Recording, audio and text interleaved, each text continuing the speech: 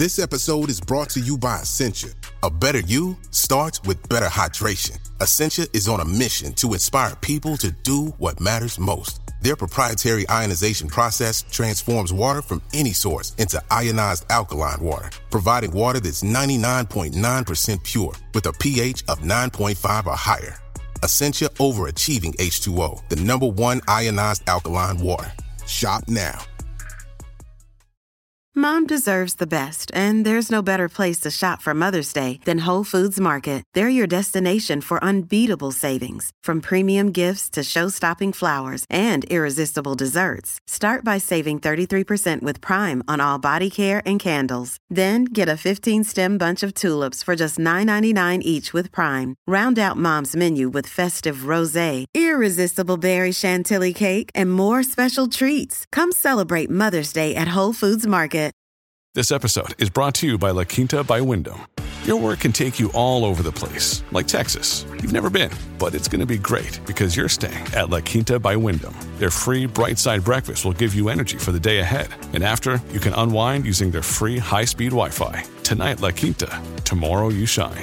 Book your stay today at lq.com. Hey, it's Ryan Reynolds, and I'm here with Keith, co-star of my upcoming film, If, only in theaters May 17th. Do you want to tell people the big news?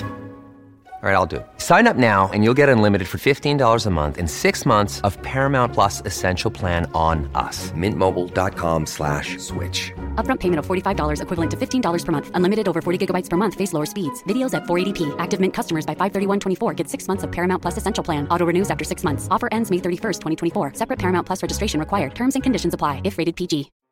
This is the Olive Magazine podcast, a weekly roundup of food and drink chat brought to you by the team behind Olive Magazine. And this is episode 135. I'm Janine, Olive's food director and podcast host. This week, I went to meet one of our favourite Olive contributors, Sabrina Ghayyour, who has created some incredible spicy comfort food recipes to warm up our January issue. We talked all about how comfort food is so linked with childhood and nostalgia, how to cure illness with Persian food, and why denial should never be on the menu at this time of year.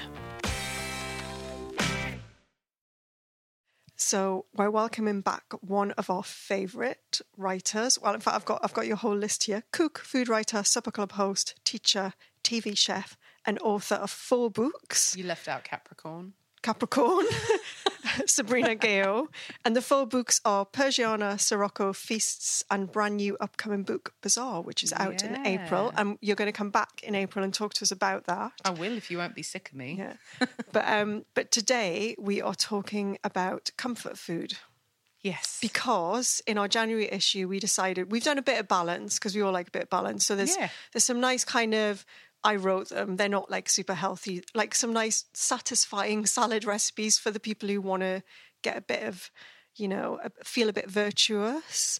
And actually your stuff isn't, when I looked at the nutrition and stuff, it isn't like you're launching headfirst into like fat and calories. It's actually quite good. All. Your brief was to write us, wasn't your brief, it was your idea actually, wasn't it? Was you said, I want to do some comfort food that's going to be kind of spicy and give people a bit of a lift and stuff. Yeah.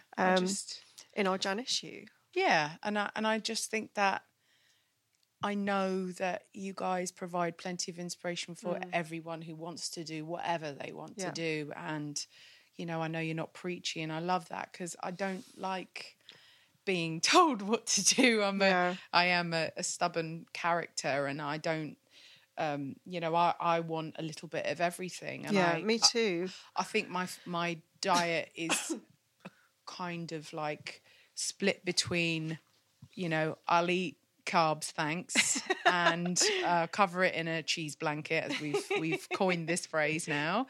But I'll also eat salad, thanks, and I don't need to have that in a period. Best I of do. Both. Yeah, you need to. I think the happiest I've ever been is rolling with the food that I want to eat. Yeah. And doing it fast, like getting it in you fast. Because if you just go, I won't have that cake now, and you wait 7 days, then you'll probably eat the whole cake. You'll face plant that cake. You will. Yeah. So yeah, spice, because like I think winter is, especially January, it's always perceived as a very austere period. Everybody's broke after Christmas, so and broke. the spice cupboard is like endlessly given if you've got a few basics and maybe a couple of extra exotics or things that you're not usually familiar with. And for me, it defines everything I do. It defines my book recipes. It defines what I cook for people.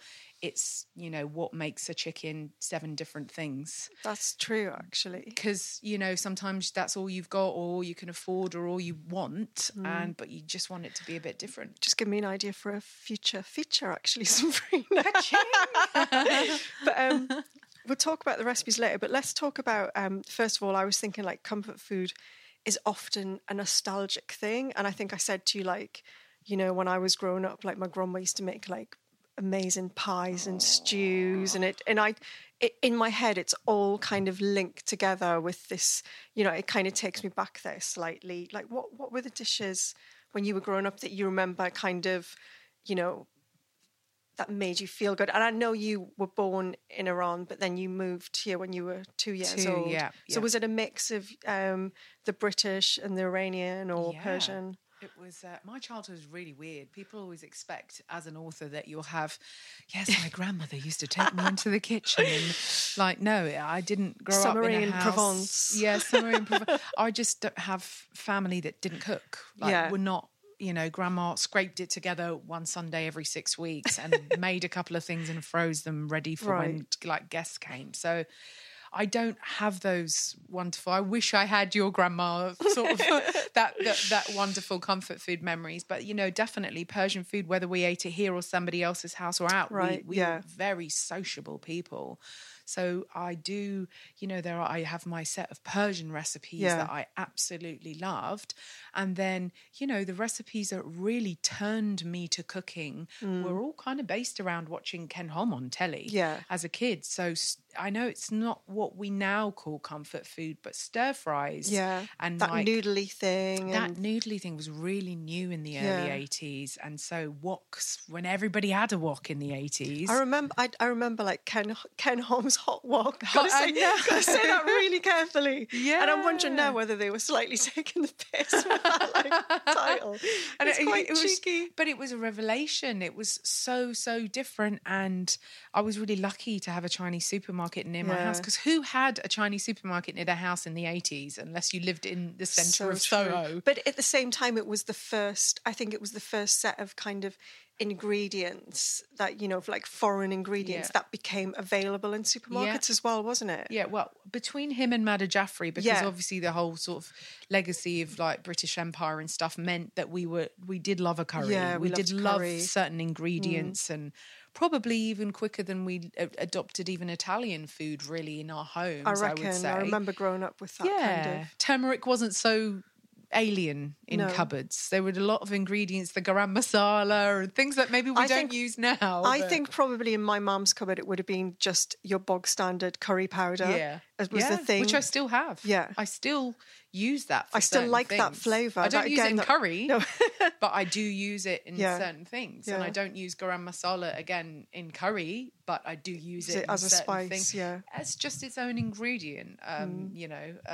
So you were watching Ken and getting inspiration for all of these? I was, and also school dinners, man, were a revelation for me, and I chubbed up good and proper, like really porked up. I used to love school dinner. Yeah, but I was that stupid foreign girl that was just enamoured by it. We're all the kind of like, I always call them skinny English kids. He used to look at me like I was bonkers because I was like, oh, seconds of cabbage, and scoops of mash. Do you remember the scoops of mash? Yeah, I remember the mash and the ice cream scoop. I used to get the half circle. I just went bananas. Yeah. So comfort food was sausage pie, anything pie.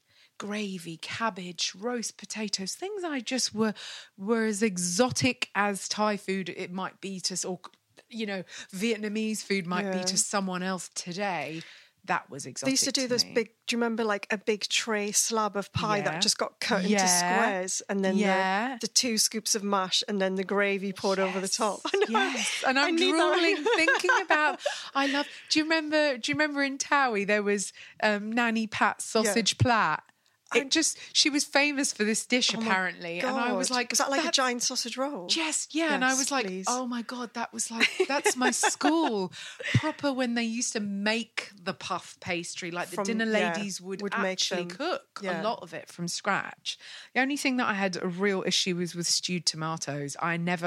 They were from a tin and I never understood why it was just reheated tin tomatoes. I don't know. I think up north, the tinned tomatoes appear on breakfast quite on a fry up. Oh dear, it's good. Honestly, try it. Yeah, I can't even have a fry up anymore. Okay, we've become far too avo and mash, avo on toast these days. We've moved on of it. I still don't mind a bit of stewed tomatoes on the fry up. But yeah. So basically, because your Mama G as we call her, your Mama G, trademark. I should trademark that, Mama G. You said like she doesn't. I mean, she's the same as my mum. They don't. They've got far more important things to be doing than slaving around in a kitchen and stuff. Do you know what? I'd like to say she does, but actually it's later life now and she works for me. So I don't know.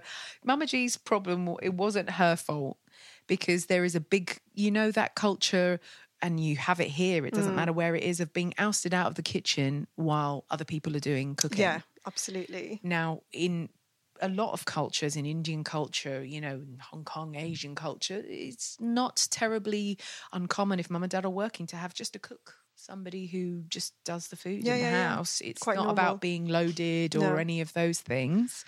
It's just a simple having a house cook, and she was very much ousted out of the kitchen because of it. So she never got a look in. Yeah. Whereas when I was growing up, she saw that I loved watching the TV and loved watching Ken and was curious about doing these things. And so she was just go and play in the kitchen. I wasn't allowed, but do your thing. Yeah. So that, if anything, I kind of owe her my career, really, even though she's got a really nice sort of sideline in me being her own personal chef for most of my life. She's reaping the rewards. She really is. She goes, I think this weekend we should cook this. And I'm like, oh, hang on a second. By we, you mean me, right? So she points it out and you cook it. Basically, she does. And she has this habit of also the occasional times that I will allow it on in the house because I'm a baker-phobe naturally. Anytime Bake Off is on, she is a type 2 diabetic, so of course sugar is such a special thing for her. So she watches these desserts being made and goes, I think you should make that. I'm like, you must be joking.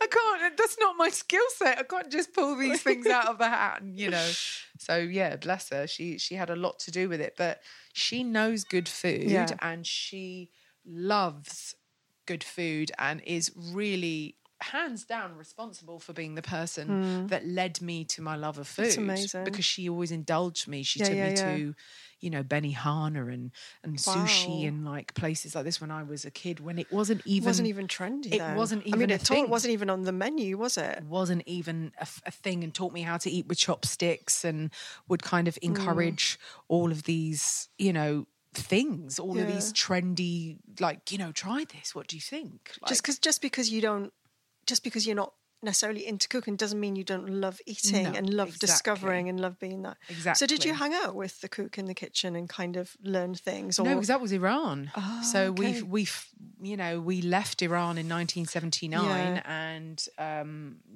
came here to this very flat, and life was very, very different. My grandpa died, we left everything behind.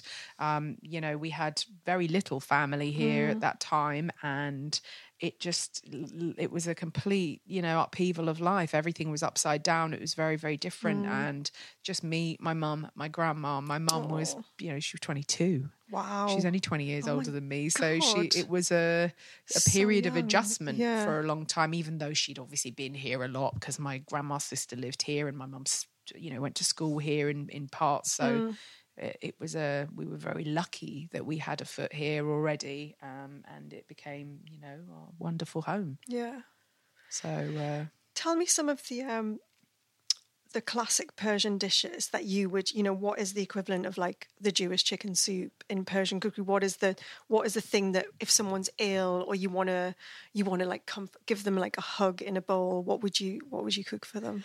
So I think every Iranian will know that they're when you're poorly, right? Usually when you're tummy poorly, it's rice and yogurt, plain rice and yogurt. Yeah, that's what I give my dog when he's not well. No, seriously, it's like, it is a thing. The vet says if your dog's like got an upset tummy, you give them plain boiled rice and a little bit of yogurt. There's a lot of wisdom in that. I think it's probably the cultures in it before obviously everything was processed to high heaven. Yeah. And, so that's if you're tummy poorly. Yeah. And then if you're if you're sick, like just sort of cold and just fluey, cold and feeling down under the weather. Yeah, then it would probably be something we call ash, which is spelled ash basically, but it's a whole range of soups. And they're usually quite herb-based. Yeah. Some have barley in them, some have rice in them, some have lentils in them, or just standard sort of chicken soup. We don't sort of call it Persian penicillin or anything, and it's probably a little bit different, but very simple foods, because remember, Persian food isn't very spiced. We don't really use spice. Really? Sorry about that. No. I confused the heck out of everyone. No. It's interesting because we in our Feb issue we're doing a feature from Baron Jack. Iranian cafe. Yeah. I'm so excited to go there. And I was really surprised when we got the recipes in and tested them. They were stunning. I was expecting them to be like super spicy, and we don't use spice at all. We don't like it. We use cumin because we produce it, but not in the way that I use cumin. Oh yeah. We have one rice that has whole cumin seeds in it. Yeah. That's it. Yeah. We use saffron as a marinade for all our meats. Yeah, that was one of the dishes. Is like saffron. really marinating in like bright yellow rapeseed oil and saffron. The chicken, and then it's just grilled and standard. Yeah. Wow. So very, very, our food is very, very simple. So actually, if you're somebody that doesn't really know Persian food or Middle Eastern food, and it's like, I'm not really into spicy food. One of our key dishes, like our Sunday roast, is a very simple either minced lamb kebab or roasted lamb kebab with plain rice and a grilled tomato. Nothing scary or alien. Quite approachable. Totally. And, or you can have the chicken with lemon and saffron. Very simple. No chili. We don't like chili unless you live down south where you take your influences from around the Persian Gulf. Interesting. Yeah, very and simple. You have, what's that word? There's a word for stew, isn't there? Is it koresh? Koresh. Yeah. Which is you're just virtually Persian. Oh, I just had a little look. I was reading it. I was reading the feature, and then I was like, but this is Sabrina's kind of thing, and I think there was I can't remember someone saying, oh yeah, koresh actually just means stew. It just means so stew. that just covers that whole sort of, because you were doing one, I think, did you do a story on it where you were putting your Persian limes into it? Yeah. That's quite a famous stew, isn't it? So if I was going to sum up Persian food for you in flavour, it would be defined by herbs. Yes. Citrus and aromats, like things that have a subtle perfume, and that herbs fall into that category. Rose petals, even though we don't really use them in anything, that's often perceived to be a very Persian sort of smell. But saffron, it's all about aroma and subtle and aroma. it's quite subtle aroma as well, isn't it? Very, very and subtle. Very distinctive, because saffron is super distinctive. Rose petals are super distinctive as well. Yeah. But one thing that we do like in large quantities that is, it was when I first started making Persian food and doing supper clubs, I was like, okay, this is not really everybody's taste. Yeah. We love sour. Like, we love sour. Like, it's a common thing for kids to suck lemons, babies. Really? It's terrible because it's like the worst thing you can give to a kid for milk teeth. But, it's, they and do love it. Is that where dried Persian limes come in? Exactly. Because they are a very particular flavour, aren't they? They are a very particular flavour, and I don't think that most people still know what to do with them. Yeah. So that's a common, it probably in about 60 or 70% of our stews, I would say they exist. And if not, there's a squeeze of lemon. And if not, there's some of the dried lime powder as a souring agent. I first started replacing them with preserved lemons because they were softer. for the Western palate. Yeah. So I kind of lulled people in with that first. And even then, people still cut the skin off and don't know that they can eat them, and they're really nervous of them. Yeah, it's kind of the skin that's the best bit, isn't it? It is. And also dried limes are a real thing. Persians love them. We eat them whole. Yeah. As long as they're softened, we prick them in the stew, put them... You're shocked, aren't you? Yeah, because I've had one and it was like... quite an experience. Yeah, we eat them whole. And I once had Nigella here at a supper club where I'd served a Persian stew, and just as a random customer, and she ate them. And she loves them. And then literally... the 11 other people at the table were like eating them too. And I think they were like, whoa, this is like... I think it's advanced, you know. It's like it is advanced, but I kind of was like, advanced go girl, work you lead the way, show these people, you know. So it's an acquired taste, but yeah, sour is a big thing for us. We're mad about it.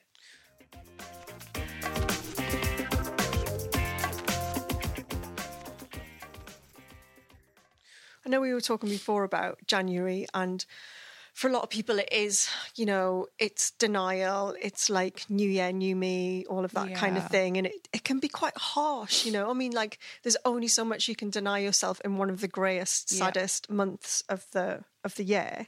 I'm so sad. I'm a January baby, and I hate that everybody looks at it like that. No, I don't know. I'm having fun this month. I love it. Yeah. But what do you like? How do you approach it, like, in a balanced way? I was looking back through your Instagram. One thing I noticed was your love of wraps. So you kind of, I was like, she loves this thing of like wrap, avo, tomato, feta, chili, kind of. It's what I had yesterday, as you may have noticed again. Yeah. Yeah. How do you get that kind of like that satisfaction without, you know, completely thrown everything out of the window, you know, like the balance of kind of a little bit healthy, a little bit satisfying? Do you know what? I don't think about it. Don't you? The times you just I gravitate don't think towards about it. The times I don't think about it is when I'm not finding that I'm on this massive sense of pressure on myself. Because when I tell myself, that's it, you need to diet, which I don't actually diet, but when I tell myself, that's it, you need to lose weight, my brain is thinking about food 24/7, and I find it crippling, actually. And if we're talking about depression and actually crippling mental anxiety, the one thing, I don't suffer from mental illness, but the one thing that has caused me the most crippling mental anxiety in my life has been what I eat and dieting and my weight, and overthinking it. Totally, I don't suffer from that anymore. But it creeps in my head because it does. It's normal. We're all humans. Yeah, it takes a long time to work those things out. It took me years, and I'm not going to lie. There was some therapy and hypnotherapy involved in that, because it was... So how did it used to manifest itself in the past? Was it... I think I developed really bad eating habits from school onwards, because, of course, I went to school. It's a trigger, isn't it? Yeah. And I just started stuffing my face. And these kids were skinny kids with a totally different metabolism and eating pattern to me. Yeah. And I was eating what they were eating, you know, Mars bar on the bus to school with a can of Coke. Get into school, mid-morning you have some absolute rubbish because that's what school was. Or you'd go... You'd ditch lunch and you'd go to the fried chicken shop across the way. Why did we all do that? We all did it. Yeah. We all did it. This was the days before Rocket and all these kids wanting sushi. You know, I'm 42, and that wasn't that wasn't what we were eating. I remember doing that, like going over the road going for a pasty rather than having like a reasonably balanced meal in the canteen. It's ridiculous. My love of Jamaican patties came around from secondary school, because quite a few friends were Jamaican, and the shop over the road used to sell chicken and mushroom pies and Jamaican patties, and I loved both. I still have a thing for crappy, you know what I'm talking about, the red foil base, crappy pies. I love them. I don't eat very many, but if I see them in a shop somewhere, not usually in London anymore, but when I see them, I'm like, pie. My sister's obsessed with like a chippy mince and onion. Oh God, gold base foil base. You know, that was that started something unhealthy. And then actually, you know what? I think to a certain extent, I think many children, you know, it's something that we don't talk about, but eating disorders, whether a permanently damaging one or even a fleeting one, are very, very common in boys. So common. In boys and girls, not just girls. And I certainly had my own eating disorders, and nothing serious, but my own traumas that actually affected my shape and body for 2 decades after. Because it knocks your metabolism out of whack if you start denying your body various nutrients. It really does. And also beyond that, now the fashion trends of what people look like, we're accepted. Crazy. Now it's nice if you have a big backside. People like that. But you know what? If you were slightly out of the normal skinny shape, you got bullied in my school. And I got bullied because I wasn't, and I was very normal weight as a child. Yeah. And then I, you know, in my teens, I started to gain weight, and it wasn't what all the other, you know, sort of skinny English girls looked like. And I did get bullied, and it made me hide my food and have terrible, you know, these are things actually I don't really talk about because I'm not looking to be the ambassador for any kind of nutritional diet. But let's just say I spent the best part of 10 years working through my issues in my 30s. Your relationship with food, because it knocks it. And then you end up... It really does. And I think the worst thing is, you know, growing up, I saw my mum and my grandma every Monday start a diet. They weren't even, my mum's tiny, my mum's petite. Anyway, my grandma was, you know, she was like grandma shaped. She was like cuddly. But I used to say to them, you know, but you every Monday you're talking about you're back on the Weight Watchers, or you're back on the whatever. It was Weight Watchers. Cabbage diet. Slim and well. Rosemary Connolly. All sorts.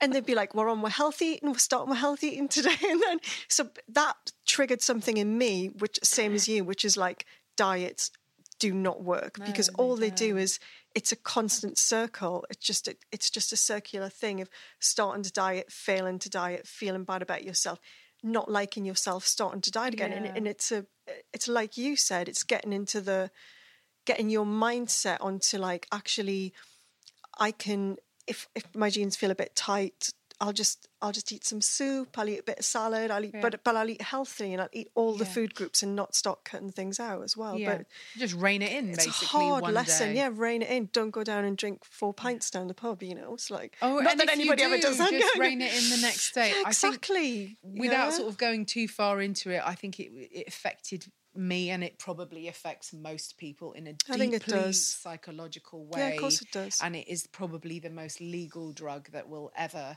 have, and we will never ban it because it's food. Yeah. So it's a whole other separate issue. Yeah. I'm very, very sensitive to when people insult people about their weight, whether it's thin or fat. I will always be the fat girl because I was very obese. I will always be that sensitive soul when it comes to that, you know, people judging people on weight, because it's not okay. And I you know, I suffered with it for years, and probably nobody knew because I was always come across as quite confident. I don't even think my mother was aware of how deeply it affected me. But the truth is, I'm not that person now. And I found a very happy balance that, you know, that voice never leaves. And I can find those patterns, actually, they're always there, ready, almost in starting position, ready to shoot just off jump at on. Any time to sabotage your happiness. But I catch myself when I can. Have a word with yourself. You do. You just think, oh, rubbish. I'll eat what I want to eat. And sometimes, no matter how hard I want to lose weight, I'm clearly not in that frame of mind. You know what? I think there's probably so many people listening to this who feel the same, who have that little struggle once in a while, who have that little conversation with themselves about, you know, at the end of the day, it's food. We're in charge of it, and so many mixed messages come through, and it's you have to do something like where you just put like interference for all the messages and go, I know that if I eat more healthy food and move around a bit more, that things will be better, because that's the equation we all need. We don't need to be told, don't eat this, don't eat that, because that's just like restricting yourself. And the beauty of it is that you get in your job to share all the good stuff as well. And I mean, I think that comes through in all of your cooking as well, because it's, you know, as I said, you've done this spice-led comfort food, but actually when you look at nutrition on them, they're great, you know, and they're also going to satisfy you. That's the thing for me, is like feeling satisfied, feeling like I've eaten that meal and now I'm just going to like chill out and I'm happy and I'm not like staring at the biscuit. I mean, who's got a biscuit barrel, but you know. I don't know.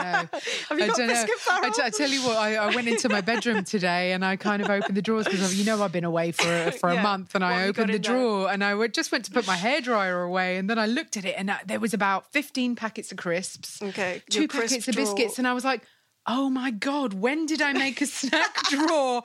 And I just thought to myself, that has to go. That has to go. Snack drawer. Because I do have, I love a holiday snack drawer.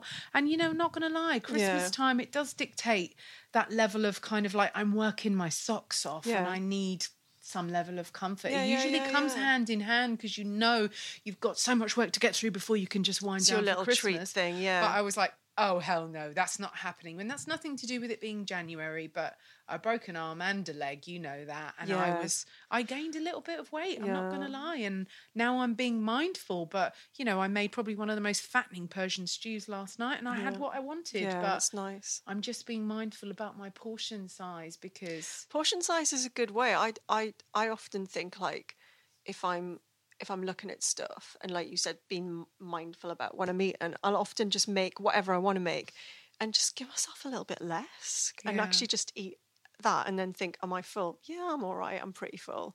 And then just carry on. And quickly dispose of your plate. I freeze. I mean, I drive my husband insane, because I'll do him a portion, then I do mine, and then the rest goes in the Tupperware straight in the freezer, because I want to keep it till next week. I don't want him to like finish the leftovers. But that's why we do that, because that's the human condition, and we're all exactly the same. And it's great, because it means you've got a meal for next week as well. You do, but it also means you're not going to be snacking. I did the same thing with pasta yesterday, and actually I didn't eat even as much as I had cut back. I went big on my veg first, and I made a mushroom and asparagus pasta, and I'm big on my veg first, and then I looked and I just noticed I stopped eating the pasta, and I ran into the kitchen and put the plate away, because I was like, if that sits there for another hour, I'll eat cold pasta. I have no shame. Cold pasta is one of my favourite things. Is it? I love it. I can't eat cold pizza. I toe the line at cold pizza. I love a cold curry. I love cold curry. Depends how hungover I am. I'm going to now grab the issue and let's talk about some of these recipes to tempt people to go out and buy this issue, because it is actually on sale until 25th. And I think this is going out at the end of the week. So talk about some of the inspiration behind it. This one, the bone marrow chili, wow. How did you come up with that? I didn't. The truth is, I don't come up with stuff. Really? No, I think out of all of those recipes, I think one was the veggie one was let me come up with something to make it a little bit more special than the version I make at home. The veggie one is butter bean and squash ragu with yogurt and hot mint oil. It's beautiful as well. And it's got levels, and it's got like layers of flavour, and it's like a butter beans in like a rich tomato kind of stew. A slightly spiced tomato stew, and it's got butternut squash in it. Quite frankly, you could use any beans, but I think butter beans are a bit more substantial. And it's my new thing. Underrated. Yeah, they're really underrated. Really underrated. But, you know, it's a very Persian thing to have yogurt with everything. Yeah. So that's the yogurt on it. And the hot mint oil is actually a really Persian thing. Because you use dried mint, don't you? Dried mint. Yeah. And I have a recipe at my cookery school, at my cookery classes that use dried mint, and one of the first questions I ask people is like, dried mint, how many of you have dried mint on your spice cupboard? And everybody raises their hands, and I go, right, how many of you know what to do with dried mint? Not one. And they're like, well, I've got 2 of your recipes that use dried mint. And I'm like, right, and here's a third one. Because we make this hot mint oil and pour it on one of our osh, one of our soupy, very heavy soupy dishes. Oshi rishte, which means strand. So it's kind of got something almost like a spaghetti on the inside, and loads of pulses. Okay. It's very wintry. Yeah. And we put a hot mint oil on it and some whey. And I thought, you know, with veggie food, I like to make food that's just food. Yeah. Because we eat meat in my house. Yeah. And Persians and Middle Eastern people, for us, if there's no meat on the table, something's suspiciously wrong. A not proper meal. Yeah, but for us in my house, you know, we are definitely eating so much less meat. Yeah. So the simple ways for us, for me, in my house, yogurt is a standard thing. We always have it in the fridge. Yeah. And then hot mint oil, very easy to do. Adding simple layers is what makes something far more appealing, far more substantial. And it doesn't have to cost the earth, and it doesn't have to be so complicated that you just think, oh, God. And actually the dried mint, you'd think, oh, how much flavour is in that? But like sizzling it in the oil just brings all those really flavours back out, doesn't it? Yeah, really, really intense. But the rest of them, to be honest, that bone marrow, The bone marrow I think chili. at the time we talked about doing these recipes, I think I saw you were doing it on Instagram, and I was like, so can we do that bone marrow chili that you put on Instagram, Yeah, Sabrina? I was like, cull the recipe. So I'm not going to lie, I was feeling poorly. My fella was feeling poorly as well. And bones is what I always go to, whether it's making a good chicken soup or a good pho. It's got all that flavour, hasn't it? Yeah, and it was the first time I thought, let me stick bone marrow in this and see if it enriches it. And it was so good. Oh, it's so good. And then I just realised it's always a good sort of test of what people think. Everybody on Instagram went bananas about Completely. it. Oh my God. And I was like, all right, this is obviously a really good idea. Because it just enriches that. And it's quite subtle. It's like you've put something magic in there. And if you took the bone out and served it and said to somebody, what is it? They wouldn't be able to tell you what it was. They would never guess what it was. But it just takes it to the next level. But also, more importantly, it's cooking with bones when you're using, just mince. Because normally I would do it with shredded chuck or shredded pork or something like that. But actually, we like an old American-style chili. I love an old-fashioned minced 80s chili. I love it. But this, I'm quite proud of this because it took me a while. I remember once I was trying to make a chili and I thought this was 2 decades ago, and I thought I had the chili sachet. The sachets of chili con carne mix? Yeah, I've used those. Yeah. I hold my hands up. And I didn't have it. And I thought, it can't be that complicated. What's in it? And it's like cumin and paprika and chili powder. And but it's never know. But there's like flavours in there, isn't there? Yeah. So I kind of... So you were mimicking that, basically. I do. And me and my fellow, we had this competition because he reckons he makes the best chili. But he puts like 6 different meats in it. And I'm like, babe, that sounds minging. Too complex. He just like, you will love it. And I'm like, no. And then I made him this and he went, all right then. Okay. And I was like, you're not feeling so confident now, are you? And I think that is what ghetto chili needs to taste like. But it's well made and it's not fattening. And I'm not even thinking about the calories. No. I don't care about the calories. If you wanted to make it a little bit low fat, all right, ditch the bone marrow. But there's nothing fattening about There's nothing, no. Apart from the handful of cheese that if you're like me, you like cheese and raw onion. I was just about to say the beauty of it is that you do serve it with chopped raw onion, one of my favourite things, and grated cheddar. And I love that. That just, again, it's like 80s chili. That. It totally, and in America, that's how you have it. With yellow cheese, crackers, and a little onion. cup of chili with crackers to crunch or a big in. Cup of chili. Big bowl of chili, please. And then let's talk about, what should we talk about? The kofta pie. The kofta shepherd's pie. I mean, shepherd's pie is, I think, if you had a poster, God's gift. The poster boy for comfort food has got to be a shepherd's pie, hasn't it? This is what gets my goat when people say British food, it's all fish and chips, or they call us roast beefs in France, and I get really offended. I'm not even English, but I am British, and I'm like, nobody does a pie, savoury pie, like England does. I don't care what country you come from, I'll fight you on it. We really fish pie. Shepherd's pie, shepherd's pie, pie, mince pie, comfort food, steak chicken pie. I mean, Cornish pasty. Yeah. Listen, I will put my dukes up over this. This is how strongly I feel.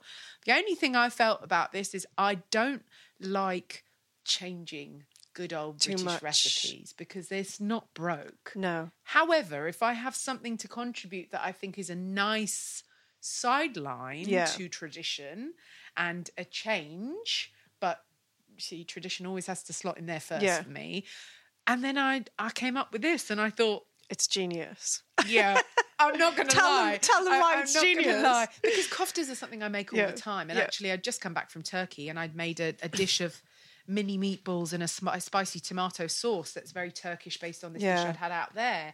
And I thought, mini meatballs, it's beautiful. Why am I not making those? And then when we talked, I thought, I fancy a shepherd's pie. Yeah. kofta. That's what's going to make this totally different kofta. So slightly spicy. So they're spiced with a little bit of turmeric and garlic granules and cumin. But the genius move is in the gravy. You've got harissa, but you've also got gravy granules. You've got to have gravy granules. And you know what?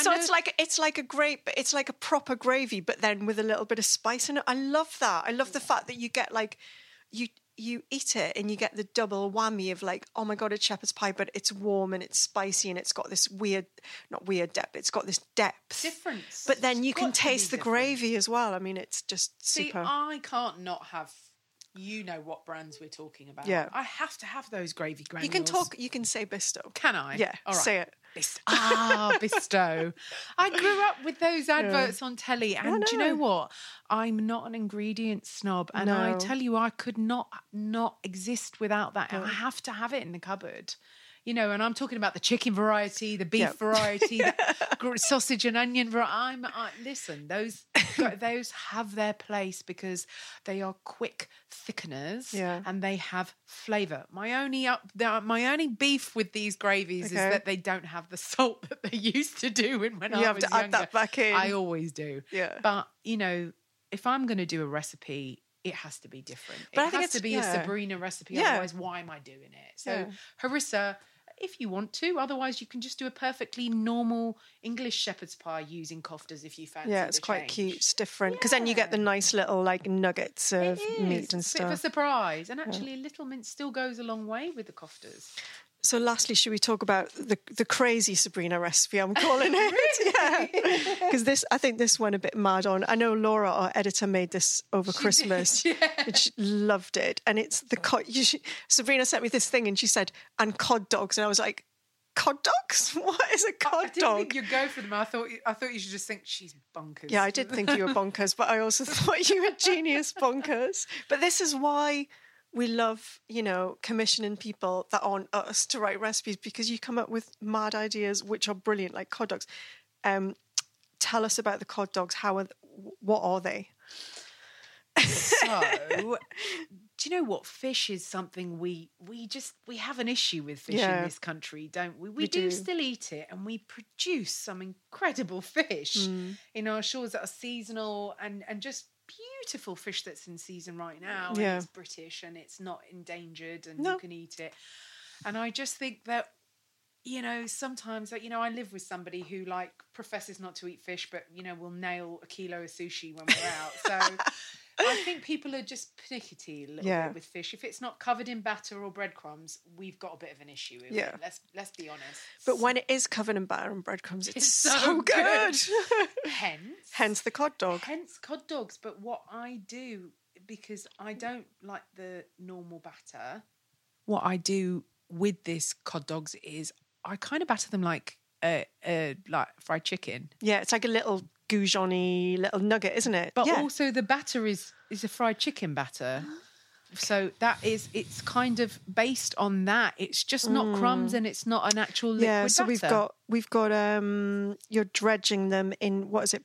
A heavily spiced sort of flour, really. Paprika, mustard powder, garlic granules, cayenne, turmeric again, and oh my God, they come out just looking this gorgeous golden colour. Yeah, or to be perfectly honest, any old spices that you can find in your spice cupboard. This just happens to be my selection. I like a little bit of mustard powder. I think it's really underrated. Love mustard powder. It's such a good thing. Really, really underrated in things. So that's kind of what I made. Yeah. And I think if I wanted to eat fish, this is how I want to eat it. So basically you battered little chunks of cod in your spicy batter and then they're put into soft hot dog bun or a brioche bun, which works so well because of that texture. It's kind of, if you think about it, I guess it's a little bit like a lobster roll, but my problem with a lobster roll is it's lots of lobster meat, but it's kind of missing a little bit of oomph for me on the lobster meat. I either want to eat lobster meat by itself because it's quite sweet and delicate and it's expensive. Really expensive, but this has loads of punch and I could probably nail about 3 of these. And then on top, you've got harissa lime mayo, which is mayo, lime and harissa just mixed together. Again, lovely and simple, but just adds so much to it. And then a really fresh relish of onion, tomato, dill. I love dill. I think you're a big fan of dill. I am. I never used to really like it, and now I'm just all over it. I just can't get enough of it. I always say dill is not just for Christmas, it's for life. You know, because people put dill on gravlax, and gravlax only tends to come out for Brits. It's only a Christmas thing. We always whip out the salmon at Christmas. Yeah, and get the dill out. You know, yeah. And I just think, you know, it's really underrated. And also, you know, I also feel like I have a responsibility to use different ingredients to other cooks because my corner of the world is different and my recipes are different. So I like pushing the boat out and thinking with ingredients that people... Even though fish and dill is actually quite a common you know, thing. You know, but it's kind boil of in a bag combo. But fish, mayo, harissa, dill, kind of tomato. It just layers and layers and layers of flavour. Even if you bought like a shop bought sauce or a shop bought mayo with flavour, like no judgment, but just I do really like that. And you know, I'm a noodle person. I'm a pie person. I'm you know, a rice and comfort person. So I mean, you don't have to convince me. I think I'm gonna I'm gonna be making that Gonna marry me. chili next. If I wasn't married already, then I might be getting down on one knee right now. Thank you so much for talking to us today. You have been, as always, amazing. Thank you very much. I hope you do come back in April to chat to us about your new book. I will. You'll have to. So I'll be kicking down your door.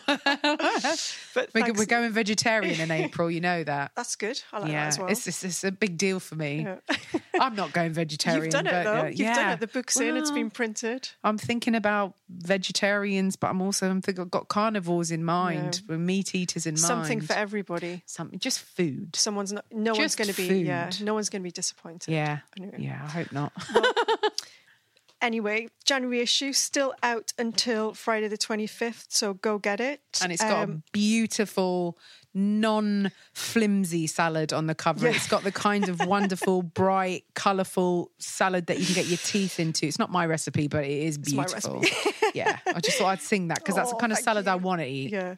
But yeah, it's out there now, so go get it. And eventually they'll go onto the website as well. But yeah, thank you so much for talking to us today, Sabrina. Thank you very much for coming. So that was the Olive Magazine podcast. If you liked this episode, please head over to iTunes and leave a review. We'd really love to hear from you. If you'd like to find out more information on things in this episode, you can visit our website, olivemagazine.com. You can pick up a copy of our January issue with those brilliant Sabrina recipes on the newsstand now, or go and download the app version.